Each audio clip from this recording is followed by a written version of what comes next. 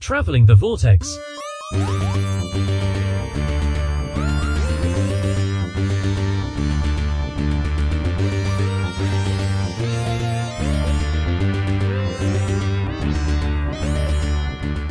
We join the Doctor as he travels the vortex and arrive at episode 551. And there's just something to be said for the Perpetual police box. At least we can always recognize it. I'm Keith. I'm Sean. I'm Glenn. How's it going, guys? Pretty good. How's it? We've been off for about 3 weeks, so we're all coming to the podcast with all kinds of stuff that we did in those 3 weeks, right? I've done some stuff. You've done some stuff. I've done some stuff. What'd you did? Oh, well, I was going to ask if everybody had seen the new Spider-Man movie. I have not. Oh. Well, that's okay. We won't. We won't spoil it. But I saw it and I thought it was really, really good. I think it's probably better than the first one.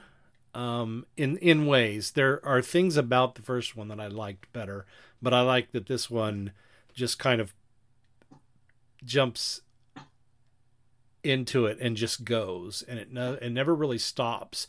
Occasionally it lets you come up for a breath, but then it just goes right on with the action. I kind of like how this particular one, without giving too much away, is more of a Spider-Gwen story. At least she is our anchor character in this.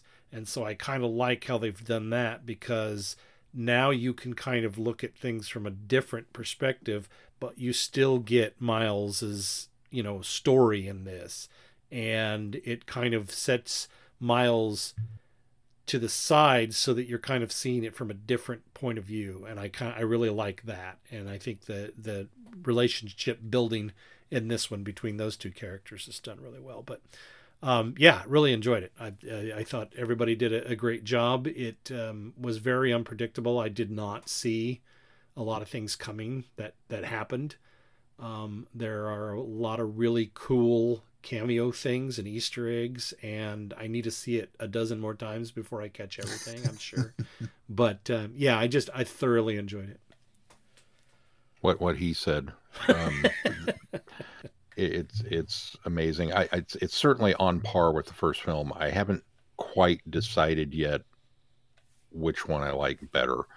I think the first one has a little more humor to it that I appreciate, because the themes and the weight of everything that's going on in this one is much heavier. Because the stakes have gone up. It's not to say that it's not funny, because it is. But there's a part of me that wants to say, well, I like the kind of lighter touch of the other one better. But then, man, the story in this was just so good. So they're kind of jockeying for position. So it's at least as good as the first one. Mm-hmm. It again, not without spoiling anything, but it opens with kind of a very similar narrative structure to the first one, but with Gwen kind of taking you through, her origin story. And it's so detailed and so involved and so well done. And there's so much of it. I mean, it felt like it was probably half hour or so of that. And then the title card comes up. Yeah. And my brain literally had to go, yeah. Oh, yeah, there's like a whole movie still. One of the longest pre-credits scene I've ever seen in my life. Wow. But it was amazing. Like, if the end credits had rolled at that point, I'd have been completely satisfied walking out of the theater. That's how good it was. But I did. I had to stop and go, oh, yeah, there's a whole movie here still. So it's really good. Now, you've done your Flicks with Friends review for it, right? I have recorded it. I have not yet posted it. Well, I was gonna plug your Flicks with Friends, but I suppose watch for that on Flicks with Friends. I did have a little more in-depth review in my blog, Trapped in the Vortex, which I got started again a few weeks ago. So, woohoo! Nice. Keith, did you do anything exciting? Oh, I did watch a movie, a different superhero this time. Shazam! Fury of the Gods. What did you think? I enjoyed it.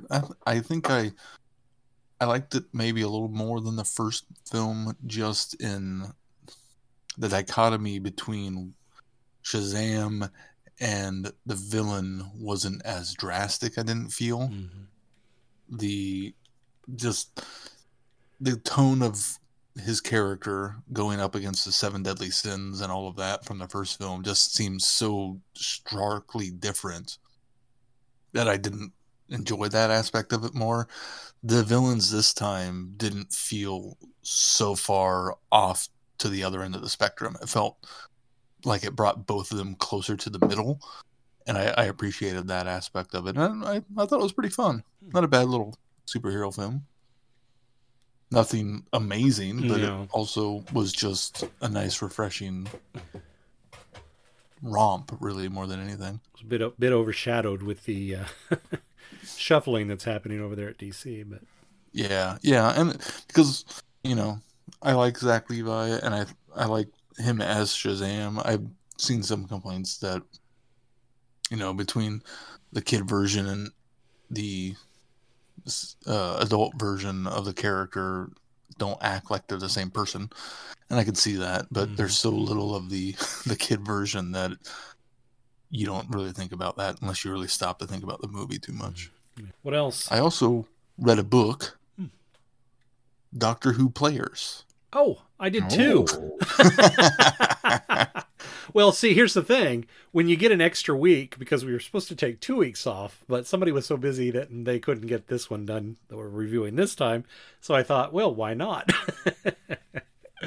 Well, why don't I'm now 2/3 of the way through Endgame also. Oh, okay. Why don't we wait on Players? Because I think you and I might be able to relate a little bit to World Game. So okay. I also read a book, not a Doctor Who book. I read Another Fine Myth by Robert Asprin. I don't know if you guys have ever heard of this. It's a myth series, and apparently there's about a dozen or so books out there. And he died, I think, in early 90s, I think. And one of these co-writers that joined him later kind of took over and has taken the series on even further out. But this is the first book, and this has been around since the 1970s. I think it came out in 78. And a friend of mine was huge into these series when I was in high school, and he wanted me to read them so bad, and he practically begged me to read them, and I just never did. I never got around to it. And so I stumbled across a copy in a used bookstore, and I thought, okay, well, now's the time. It is so good. It's so funny. It's not really high fantasy. It's it really kind of feels like that same kind of fantasy that we saw in the new Dungeons and Dragons movie, where it's dragons and things like this, but it's more kind of that grounded modern humor, which makes the characters a lot more relatable, I think. And so, I wouldn't say this book's got a lot of humor in it. It's maybe in the vein of kind of a Douglas Adams book, but not quite Adamsy. So kind of in that realm of anachronistic humor throughout the book, which makes it a lot more, which is what makes it good. It makes it a lot of fun. One of the main characters, Oz, is a demon who, in my mind, he had like a Brooklyn accent. And just some of the things that he relayed just came across that way off the page. So, but it's really good. It's a lot of fun. I have actually picked up and started the next one, which is the name of the book's now, Myth Conceptions, I think it is. All of them have a play on the word myth. So nice. But yeah, I'm really looking forward to it. If you are interested, Mel is a huge fan of that series. Oh, is that right? And owns, 8 or 9 of them. So I have them here at the house. Oh, excellent. Well, now I know where my source is. So, we can hook you up. I haven't read them myself yet, but when we first got together, she was like, "You got to read these sometime." I'm like, "Okay," and so now they got added to the pile. Well, I had picked it up the first book when I took Caitlin over to Kansas City to the airport because she went to DC with her choir 2 weeks ago, I think it was. And that's when I'd found the book. And so when I went back to pick her up, I was already about about 2/3 of the way through the book and knew that I had seen the second one there. So I specifically went back and got the second one. So, and I saw that they had a bunch of them as well. I don't know beyond the second book in what order they have them, but I do plan to pick more of the books up. So for myself, I don't reread books very often, but occasionally I'll have one that I really fall in love with and I'll end up rereading it. And I think I really kind of feel like this will be a series that I would probably go back and reread someday too. Very cool. Anything else? John, did you get anything else done?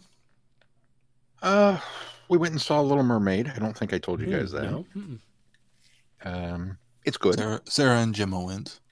What did they think? They didn't make it all the way through. Gemma got bored. Didn't make it all the way through. They got to land, and Gemma got bored. It's good. It I have said before that I think the Disney live action remakes suffer from two different types of issue. Either A, it's a shot for shot remake of the animated film, in which case I say, why bother? Or B, it's a vastly different version of events. They've completely jettisoned all the stuff that we loved from the animated movie, in which case I say, why bother? Why not go tell your own story? And I understand the hypocrisy of that. I very much get that I'm that impossible to please person because I complain about both ends of it. Mm-hmm. And this one is, honestly, it kind of straddles the line. It's got a foot in both worlds. It's very, very beat for beat the animated film, but they do some things differently. They do take a couple of risks with stuff and change it up. And it's got some beautiful singing, some fantastic acting, particularly Melissa McCarthy, who just is absurdly excellent as Ursula. And she's really channeling Pat Carroll. It was that impressive. I think probably my only real complaint about it is the color palette's a little drab. I was really looking forward to seeing the splendor and the beauty of the Beneath the Sea, and we didn't get that. And I thought, well, maybe they're going to save it for the land stuff so that we see the boring and the humdrum and the mundane through Ariel's eyes. And even it was kind of bland and washed out. I was like, oh. So I think they missed a trick there, because I think that would have been a good opportunity to either way to enhance and beautify it a little bit. But other than that, it's probably, it's not the best live action version of a movie ever that Disney's done, but it's up there. I don't know if it was. I heard visually that it was very dark. Yeah. Yeah. I think that plays into it with it was just a little drab. Yeah. It's interesting that the one actor that you focused on was Melissa McCarthy. With most of the reviews, that's everybody's least favorite performance. So I'm really, it's kind of interesting that you came to it with. I hadn't heard that. I thought she was fantastic.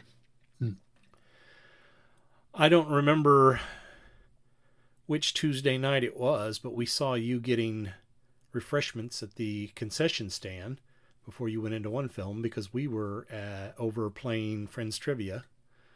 Oh, nice. My youngest is obsessed and has gone through the entire series, probably on their third time through now.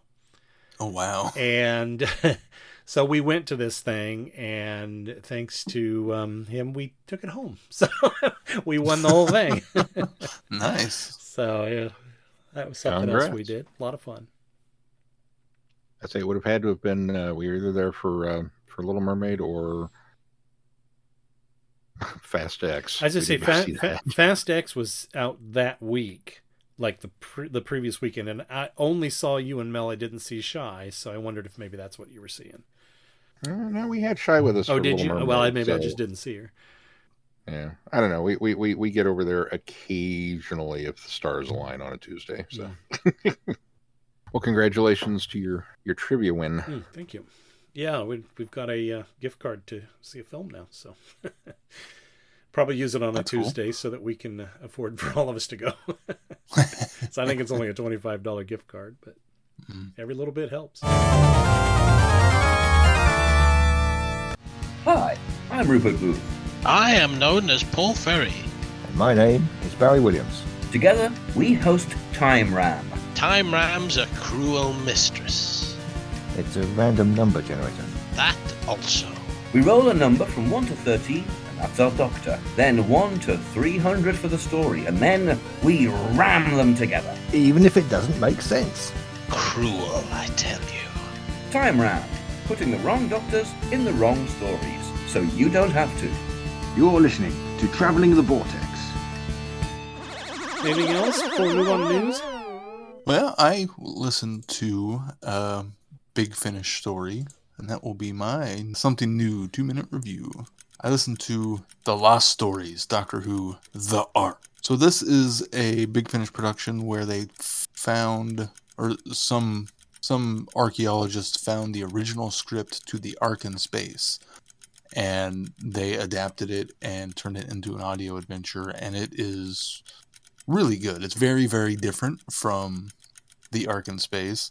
The premise is the same. You know, the Doctor, Harry, and Sarah Jane show up on the Ark, and things have kind of started to go awry, and they start helping people thaw out, and there's an alien menace that is on board. But the alien menace is vastly different, and it leads on a different path all the way through. It's got Sadie Miller as Sarah Jane Smith, who I think does a little better of a job this time than the last story we had listened to her on. And Christopher Naylor as Harry Sullivan was spot on. It sounded exactly like Harry the entire time. The story is interesting. It's an interesting what if. The Doctor is written very differently from the Fourth Doctor we're used to hearing in this. It's almost written with it feels First Doctor feel to it, because he's a lot more thoughtful. He's a lot more thinking things through, 7 steps ahead of everybody else of what's going on, which at times plays to the Fourth Doctor's strengths of being aloof, but it feels like he knows kind of more than what he lets on. And it's got some great action. It's a really fun way to explore what really could have been with this story. And that is my something new 2-minute review. Excellent. I'm looking forward to listening to those. I'd seen they were coming out now, and there's another one, the Daleks one, that I think looks like a lot of fun too. So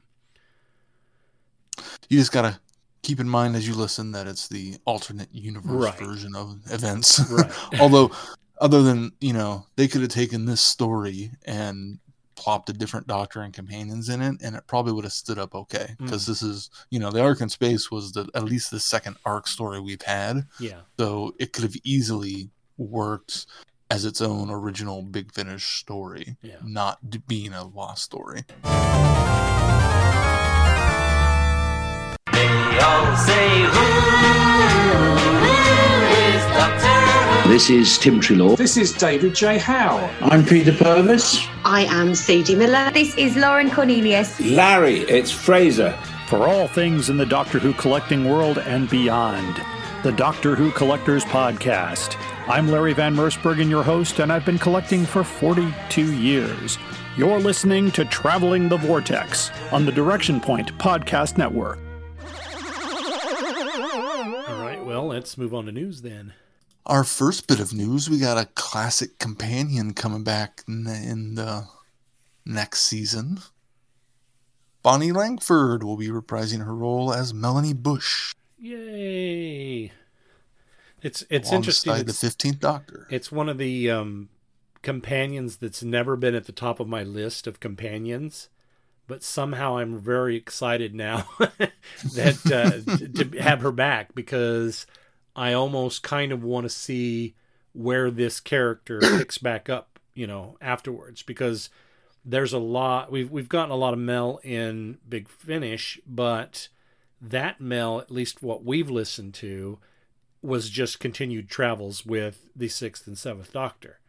And so the character doesn't necessarily grow all that much or change all that much over that time. I think we've all said that we like Mel, and the audio is a lot better because they do a lot more with the character. They do try to expand the character. But I'd like to see, after so many years without the Doctor, well, number one, I want to know how the heck she got back, because we talked about this for Power of the Doctor, but how the heck she got back to Earth present day. And maybe she can fill us in on her adventures with Savalon Glitz, yeah. So maybe they found some sort of time travel ring and got her back. I don't know. Anyway, it'll be interesting to see where they go with that. But yeah, I'm excited to see Bonnie Langford return. I agree. Pretty much word for word. I agree. Pretty much word for word. All right. Well, let's move on to our next bit. They have also announced a casting for a mysterious Duchess role, and that is Indira Varma. I'm not sure I pronounced that correctly. I think that's right, yeah. Varma. It's Susie. Yeah, right, exactly. I wonder if there will be any reference to that. I have a hard time believing there will be. I doubt they will either. But, I mean, they've done that with Gwen, and they've done that with somebody else. Martha, yeah, where they talk about the similarities in their past characters that they've played as far as relations to them. But yeah, no, and the actress has grown and changed so much since then. Yeah, that I it took me a little. It wasn't until I saw it in an article I was like, oh yeah, it is Susie, isn't it? That seems like so long ago. She's done so much more since then. Yeah, excited to see what they do with her as well. We don't know a lot about what her part entails, other than she's playing a Duchess. So another one coming up, this next bit of news was kind of an interesting one, but now that I've kind of let it set it in, I see why they're doing it. The Evil of the Daleks is going to be novelized by Fraser Hines, an inventive new retelling of this classic story, coming out as a novel. I think that's what intrigued me was when I first saw it. I think Jonathan Peel did the first novelization of this for the Target novelizations, and I thought, well, what was wrong with his? Why would they? But I since they're framing it in a retelling of the story, I think maybe this will take more of a Jamie perspective, which I think is kind of a unique take. In order to, it really kind of feels like a cash grab. We're going to release something that's already been released twice, once in film and once in print, and now we're going to do print again. But I kind of like this idea of taking it from the perspective of a companion that experienced it and seeing if you can kind of make it different enough and unique to make it a compelling story. So I'll be interested to see what they do with it. Well, and the way they're framing it, if I remember correctly, because it talks about in the press release that after defending a space station from the Cyberman incursion, the Doctor and Jamie, take Zoe with them, and giving her a warning, the Doctor places the TARDIS out of time and space and uses the mind projector to give adventures. And I think I remember that actually happening on television too, so it's like they're taking that perspective and adding Jamie's story to it. Yes, which I think is a clever way to go about doing it. And so nobody's confused. This is a Victoria story, but the premise is that they're showing Zoe this past adventure with that mind visualizer. So, speaking of which, that's going to come to play in Players as well. What do you think, Sean? You're awful quiet on this one. Initially, I was very much of the cash grab opinion, but hearing a little more about it, okay. Well, it could be an interesting way of doing it. Yeah. Well, and especially considering if it's from Jamie's perspective and what Jamie goes through in The Evil of the Daleks, questioning the Doctor as much as he does. Yes. It'll be, if they play that aspect up, it'll make it a very interesting story. Yeah, that's true. Right. That's true. And our last bit of news? I'll let you take this one, Glenn. Yeah, so this is the we finally got the details on Doomsday, the multimedia event that they're going to do an hour-by-hour timeline breakdown of the character who has she's got 24 hours to save her life. She's got to find the Doctor. So they went ahead and released some details on this, and it looks like we're going to get hour 1 will be a digital release. Hour 2 is going to be 2 through 5 are going to be a 16-page comic in Doctor Who magazine coming out later this month, just actually next week. And then hours 6 through 7 is the Titan part 1 of the Titan comic involvement. And then for hours 8 through 9 is A Doctor in the House. Oh, that's part 2. So yeah, 8 and 9 are part 2 of that series. So those are back to back. For hour 10, it's AI and the Doctor. That'll be the Lost in Time East End Games that Keith reviewed a few weeks back. That's the video game that you can play on mobile, passive video game. Hours 11 through 14 is Extraction Point, and that'll be our novel from Penguin Random House and M.G. Harris. And then hour 15 is Wrong Place, Wrong Time. That's the second part of the Doctor Who Lost in Time. Theirs is split up. I knew one of these entities was split. Hour 16 and through 19 is From Doomsday, and that is the BBC audio that's being released. And then hours 20 to 23, Dawn of the Everlasting, will be the big finished production offering from those guys. And then it will wrap it back around for the 24th hour, I believe, will be back to digital, and they're going to close it out, I think, on the website, probably like they have done now. The first one is already available on the Doctor Who website, doctorwho.tv, so you can go there and read that short story.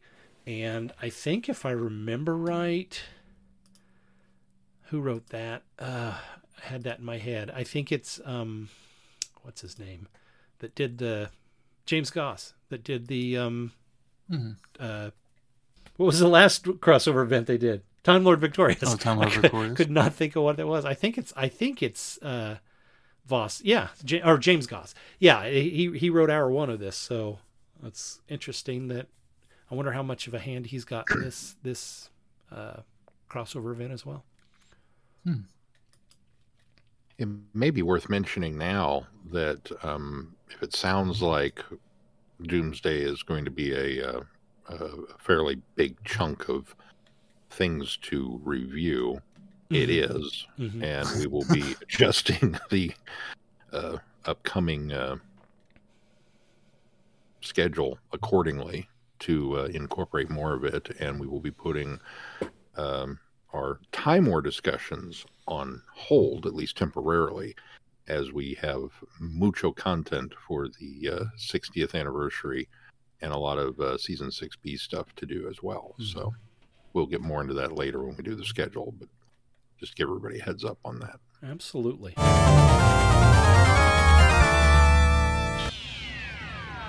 You are invited on an adventure across all of time and space, in a completely random order. It's the Police Box in the Junkyard podcast.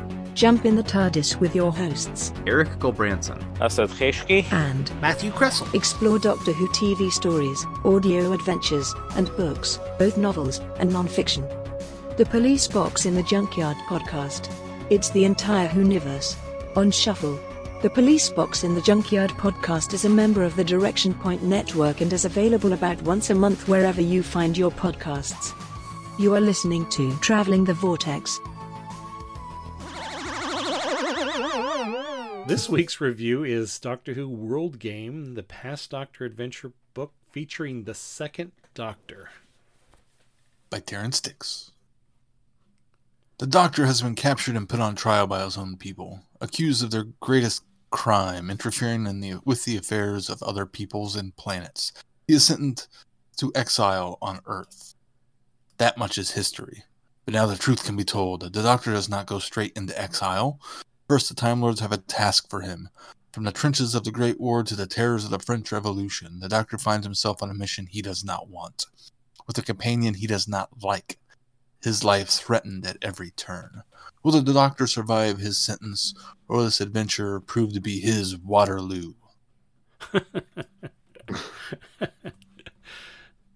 Dun, dun, dun. I liked it. Yeah, I liked it a lot. I'll give it a dun, dun, dun. Yeah, it's not without its problems, but I liked it. Sean, what don't you like about it? I just putting you on the spot because you didn't jump in with a dun dun dun. So I always think, what did Sean think? You've not experienced Uncle Terrence until you've read him in the original Klingon. I think is no, it seemed for a quote unquote historical, it seemed very full of ideas, possibly too many. We're going along and we're getting, elements of the story and elements of history and elements of this plot, and then a vampire will show up. And yes, it's explained later, but at the same time, it was just kind of like, what? Or okay, well, there's just going to be, there are all these plots to assassinate people. We've got exploding carriages, and we've got just this, that, and the other. And then a Rastan robot shows up. It's like, what?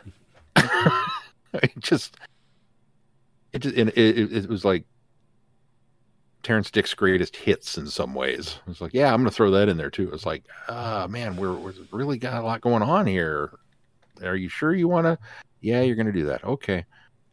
So it wasn't bad by any stretch of the imagination. It just seemed at times a little too full.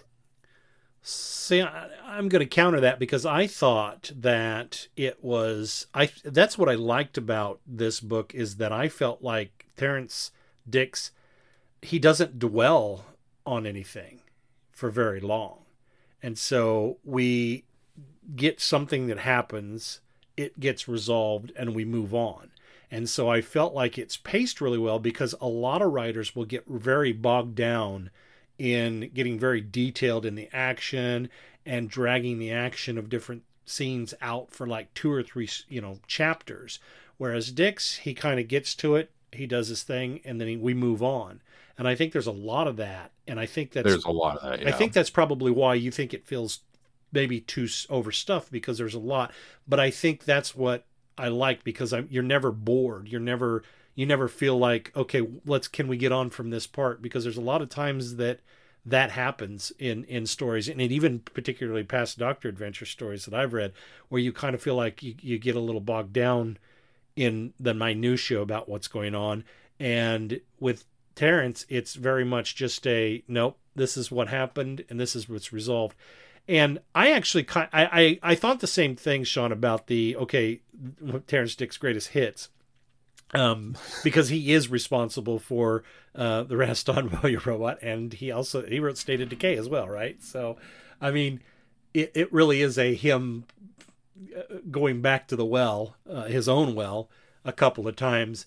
And I think the only thing that I was disappointed about with that is we've got these mysterious, I'm going to use the word players because we've got a little more insight with them now because of the other book, but we've got these players that are basically just playing a game. And the Doctor says that there must be some Time Lord connection or intervention or something, because they're getting these, Time Lord elements from somewhere. And I don't really think they explain later the connection to that. And I think that's where those two things kind of fall down, because I don't remember them ever resolving why they had the access to them. And they resolve them, but they don't explore it at all. Right. Enough, that's what I mean, is they don't really explore it. Yeah. So, and I wanted a little more of that. And maybe Terrence was leaving that open to explore in a further book, because I really felt like, and I don't want to get too much into the details of Players, but I think Players kind of does that too, where you could tell he was setting up more to this world than what you get in either of these books. So, but that's what I liked about it, was the fact that I don't think they dwelled too long on the action. I think Terrence Dicks is a fan of history. I think for historical, there are a lot of interesting accuracies in this. I think there are some things that he takes some liberties with in the story, but I think for the most part, the characters in the book are even more realistic, because the things that happen are based on or near similar to events that happened in history. And you actually, from this one, get what I think the core of the show started as, with the historicals. We were going to teach you something about history. And I came away from this book going, you know what? I learned a little bit of history, and then it intrigued me enough to go look into more of Napoleon's time and those, surrounding him and his dictatorship. And so it worked on that level as well, where it got me very interested in the Napoleon story. Yeah, I think that's what it does best, is having the players and the history interweave with each other. Using the players and them trying to manipulate the past in order to win their game is a very clever way to explain the situation, especially to the new companion, and therefore the reader, what's supposed to be going on, as opposed to what's actually going on. Mm-hmm. So you get both the alternate history and the actual history lesson at the same time, which I think is really clever. And then you get a cool sequence where you travel to the future and see what happens when these players win, and how things could go wrong if one person dies. I mean, there's a lot of that stuff in this that I really appreciated and thought was really, really clever. I would agree that the vampire and the Rastan warrior robot just come out of nowhere and don't really get resolved very well. I mean, they get resolved of who is behind it, but we don't know why or how they were involved with it. And I think overall, he has the tone of the second Doctor down for the most part, and I think it's a great installment of season 6B. I really liked it. I knew you'd appreciate the alt history stuff. Yeah. Well, and just, I don't know much about Napoleon or what was going on, so on the heels of Reign of Terror, which had nice references to, getting kind of a crash course in what's going on in France at the time was a nice way to, bring me up to speed and make me not feel dumb while reading the book. Mm-hmm. Mm-hmm. I think the biggest problem with the Napoleonic War stuff was that there was not one water slide at Waterloo. That's clearly been established in history. So I wasn't sure about that. So now, as it relates to season 6B, here's what I'm finding with at least these takeoff stories that we've, and I call them takeoff stories because these are the stories that are supposed to lead us into season 6B. It really kind of feels like everybody's just kind of doing their own, this is how season 6B gets started, or this is how the Doctor gets recruited into the Time Lords. And I kind of feel like I'm having to do mental gymnastics to make everything sort of work, because it's like every story we've done so far, and one of the stories we've done so far has been a Terrence Dicks story, is where we're establishing at least 3 different ways that the Time Lords are recruiting the second Doctor in order to work for them, for the CIA. So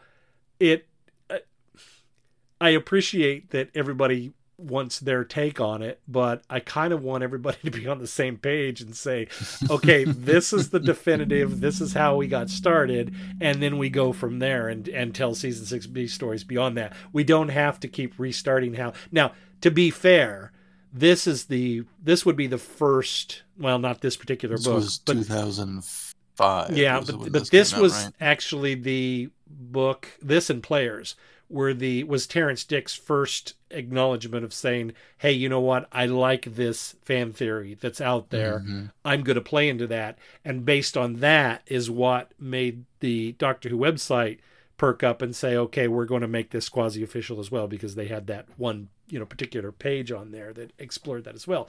So this is really Terrence Dick's starting the ball rolling. So we have to give him credit for, I think his should have been the definitive end.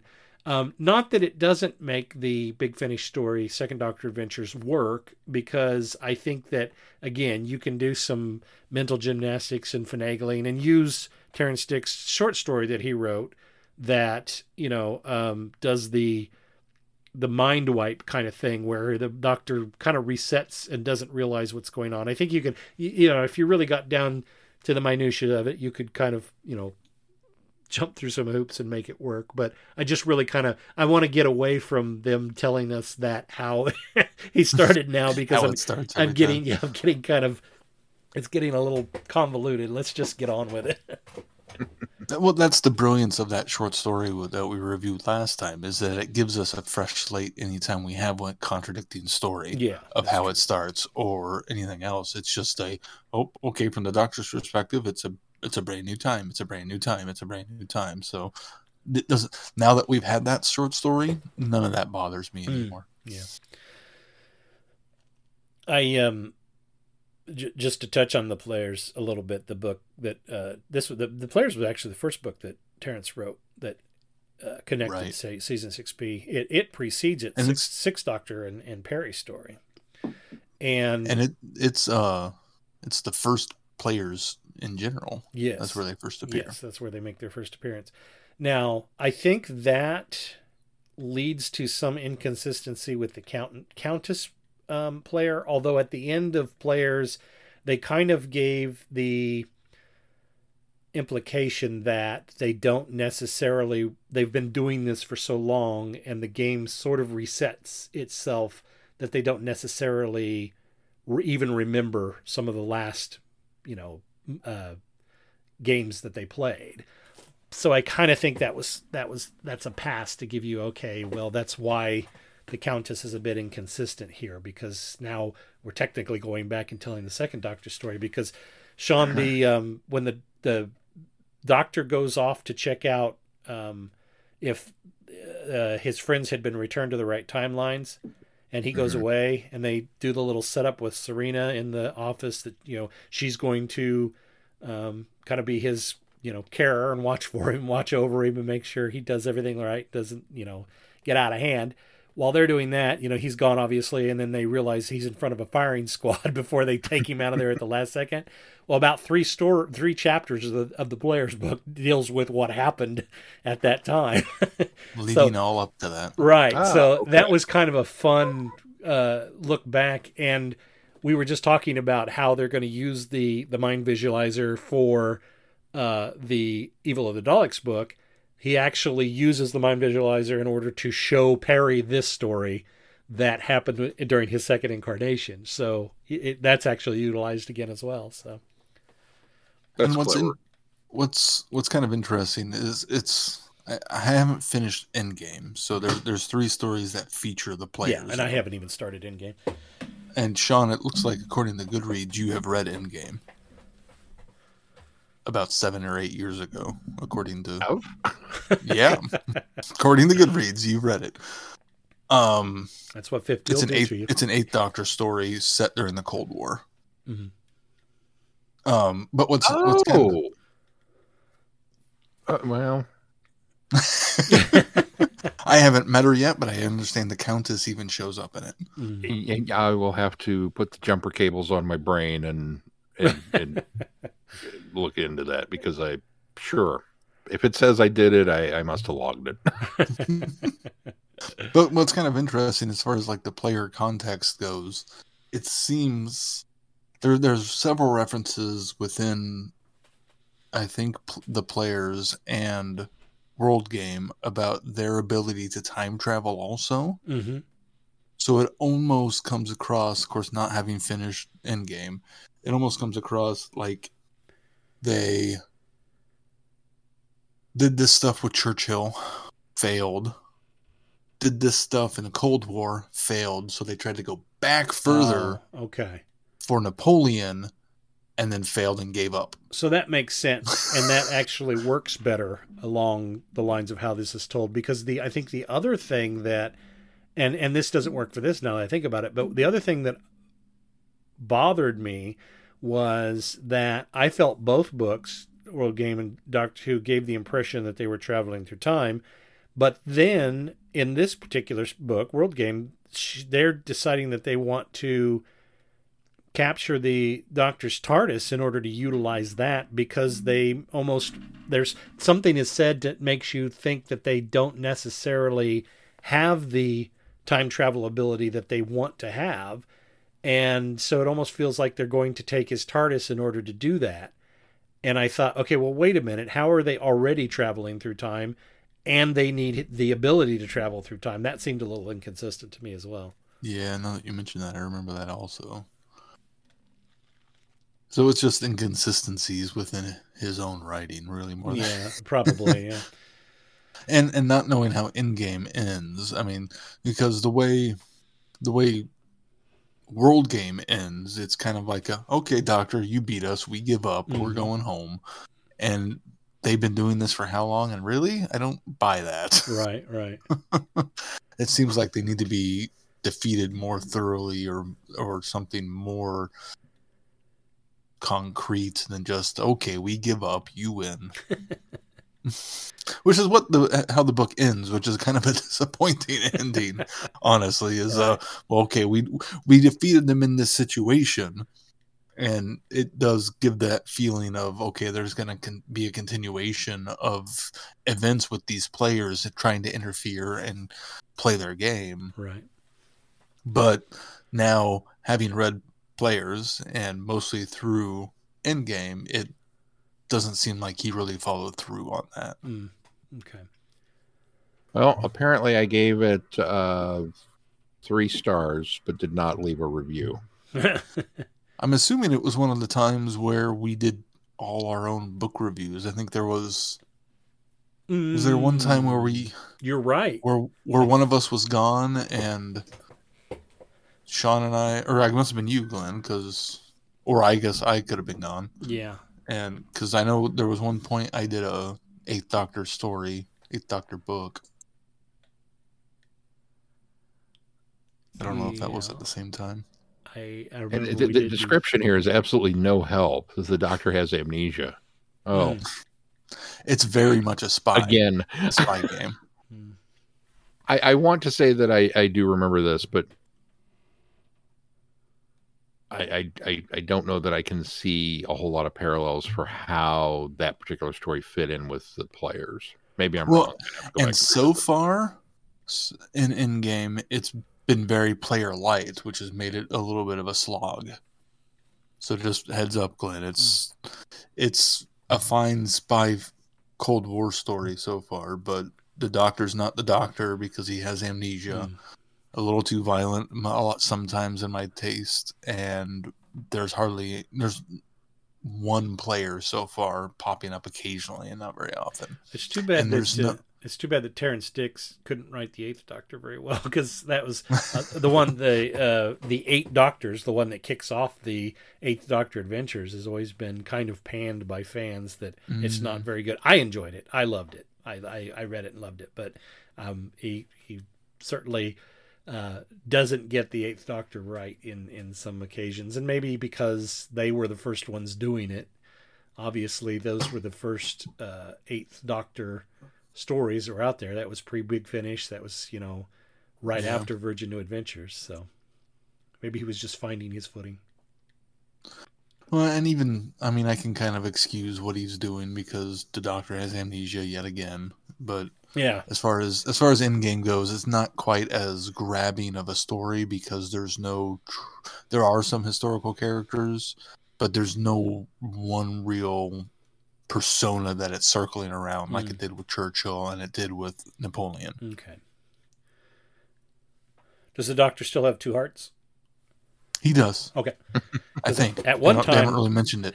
At one time in that era, and the only reason we know that is because it's brought up in one of the books that we reviewed, he's without one heart for a while.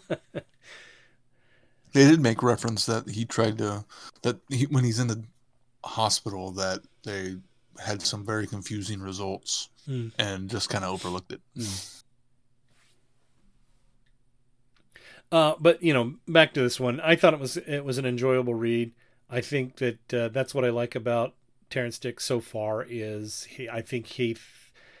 yes, maybe there are a lot of things happening here, but I think to its benefit for me that I don't get bored with what's happening, because something happens, there's a climax, it's resolved, and then we move on to the next thing. And I sort of liked the idea of them jumping around and having to go be one step ahead of the Countess in most instances so that they could, thwart any interference that was happening.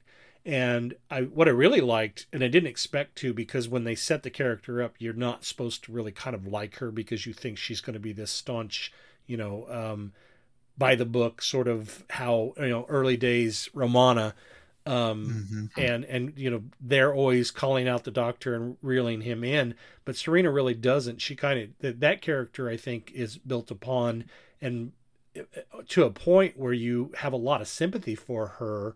And then when she ends up in front of the bullet to save the Duke, it's like, whoa, wait a minute. Or not Duke. I'm getting my books crossed. Oh yeah, the Duke of Wellington. No, that was a Duke. Yeah. And so when she ends up taking the bullet, I'm like, no, I was really liking this character. Why did you take her away from me? I would have liked to have seen this go on. Maybe he could have, traveled with her for a little while and they could have had a few adventures, but now she's gone and I'm so upset. So I think he really develops that character, and the Doctor and her relationship are told really well as well. Yeah, I agree. I really came to like her. I agree as well. It's something that I did not expect to. In fact, I'll be honest, I was dreading her a little bit when she was first introduced, because it's like, oh, you've got a new Romana. Oh, she's going to be that Romana. Okay. But as it went, I liked the fact that she, despite herself, was open-minded enough to see things that, the Doctor constantly surprised her. And then from the Doctor's point of view, she constantly surprised him. And so it turned into a really delightful little pairing. And then it was snatched away from us. Tragically. And heroically, though. So, what year was this again, Keith? Did you say this came out 2005? So the new series obviously was already back for a little bit, because he makes reference to the psychic paper in this as well. The invitation is done on psychic paper, and I think Terrence must have said, I like that idea from the series. let's put that in here. So I thought that was kind of interesting. And they don't do much. They don't draw much attention to it.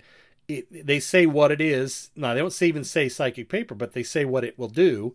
And you kind of take it from there. And then he kind of, after it's used, he kind of tucks it away and this might come in handy again sometime. And then that's all they do with it. So I thought that was kind of clever. Makes you wonder why he never remembered it and pulled it out. Yeah, right. Well, then I kind of wondered if maybe at some point the CIA was going to take it back from him. Maybe he got lost in the TARDIS. Maybe he that jacket that he had. That was the other thing about this and Players that I will say, is that the Doctor is out of costume, out of typical costume frequently. Terrence Dicks is not afraid to put the TARDIS away and set it aside. He uses it a little bit more in World Game because we have to bounce around more, but he's not afraid to put it aside and put the Doctor and companion of the book in, a townhouse or a hotel or anywhere that, to taking up residency for a short period of time. And so I kind of like that, because when you're dealing with a television series and you have only so many episodes, you don't really consider where is the Doctor staying at this time. if time passes for any length of time, the Doctor has gone back to the TARDIS in some instances in the TV show. In the book, where you've got a lot more of a long form to tell, and you've got so many more days to have the Doctor placed somewhere that makes sense as to where, why he's got to stay here for a while. Well, where do you put him? You put him in a, hotel, or you put him in. So that was really kind of refreshing to go, okay, that's something we don't get a lot of times from other media. And so I like that he's not afraid to do that here. And what's also clever is he sets up in players, or in... He retroactively sets up the bank account that he pulls from in players in this story. Oh, yes. Yeah. Which I thought was a really nice thing that he thought of to kind of tie it back to the original novel that spawned it all. Right. I forgot about that. I really liked it. This is a book that if I come pick up, or if I find somewhere, I would definitely pick it up, because I thoroughly enjoyed it and would probably go back and reread it again. I have to wonder how much of a resemblance, although they do make mention that, he's, if you got up close to him, you would obviously tell the difference. But I wonder how much that the second Doctor actually does resemble Napoleon. A short, little, dark-haired guy. Yeah. What do you want? They do certainly have that in common, I guess. With the hat on, I mean, come on. Yeah, the hat and the uniform, I suppose, and it's a dead ringer. Yep.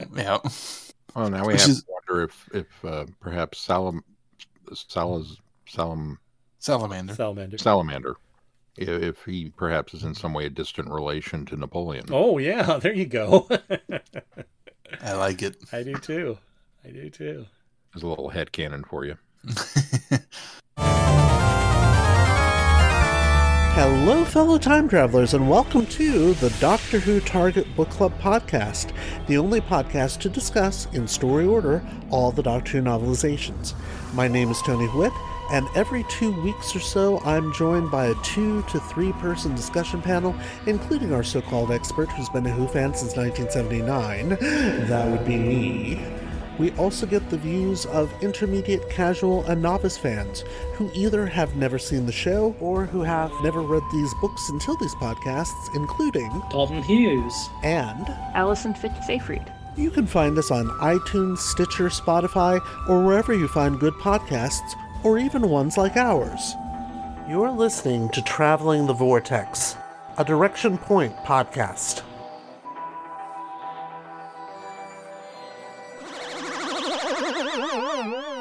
Let's talk about the schedule. What do we got coming up, Sean? Well, coming up next on the schedule, we return to the 60th anniversary tie-in stories with Time Slip and Star Beast, the next Doctor Who weekly comics that from that era, and then the comic strip adaptation, Doctor Who and the Star Beast, from Big Finish. So we'll be doing another compare and contrast on those. Then we get Once in Future, the artist at the end of the universe, continuing on with that Big Finish story, along with the next 4 comics in the ongoing 14th Doctor comic strip from Doctor Who Magazine and Liberation of the Daleks. So that'll be parts 5 through 8. And then some more 60th anniversary tie-in stuff with Doomsday. We're going to do the first hour of the aforementioned Doomsday, which was the social media on the Doctor Who website, and then hours 2 through 5, which are in Doctor Who Magazine. I believe it's 592, if you're following along at home. And then we will return to 6B, so lots of good stuff coming up. That's right, so keep it here, keep it close. And of course, you can find us at travelingthevortex.com. That's our website. There you can find a link to our Patreon page and consider supporting us. When you become a patron of the podcast, you unlock specials by us. We've got some more goodies coming up. There is I think the most recent thing is the Great Traveling Vortex quiz show number 5 is on there now. Or the quiz number 5 is on there. And then Sean's got some more Star Trek coming around the corner. The most recent thing we did was we reviewed Problem Child 2, which was our losing the Pod versus Pod Oscar contest against the ladies. So actually we didn't lose, we tied, but that was the movie of their choice for us to review. And so we've got that up on our Patreon, and you get that exclusively before other listeners do. So you can hear what we thought of that terrible movie. Not so terrible. But yeah, if you could just give us at least $1 a month, that helps very much. And if everybody gave $1, we could do so much more with the podcast and keep it going for a long time. So every little bit helps. We love that. Also, please consider giving us a 5-star review wherever you subscribe to the podcast, and make sure you join in the conversations on our Listen Forum on Facebook, and you can follow us at Travel Vortex on Twitter. Give us a shout out there if you'd like. Anything else before we close this one? If not, until next time, I'm Glenn. I'm Sean. I'm Keith. Cheers. Good night, everybody. Be seeing you. Thanks for listening. You have been listening to Traveling the Vortex. Doctor Who and all of its associated programs are owned and trademarked by the BBC. No infringement is intended or implied. Direction point! Direction point! A Doctor Who podcast network.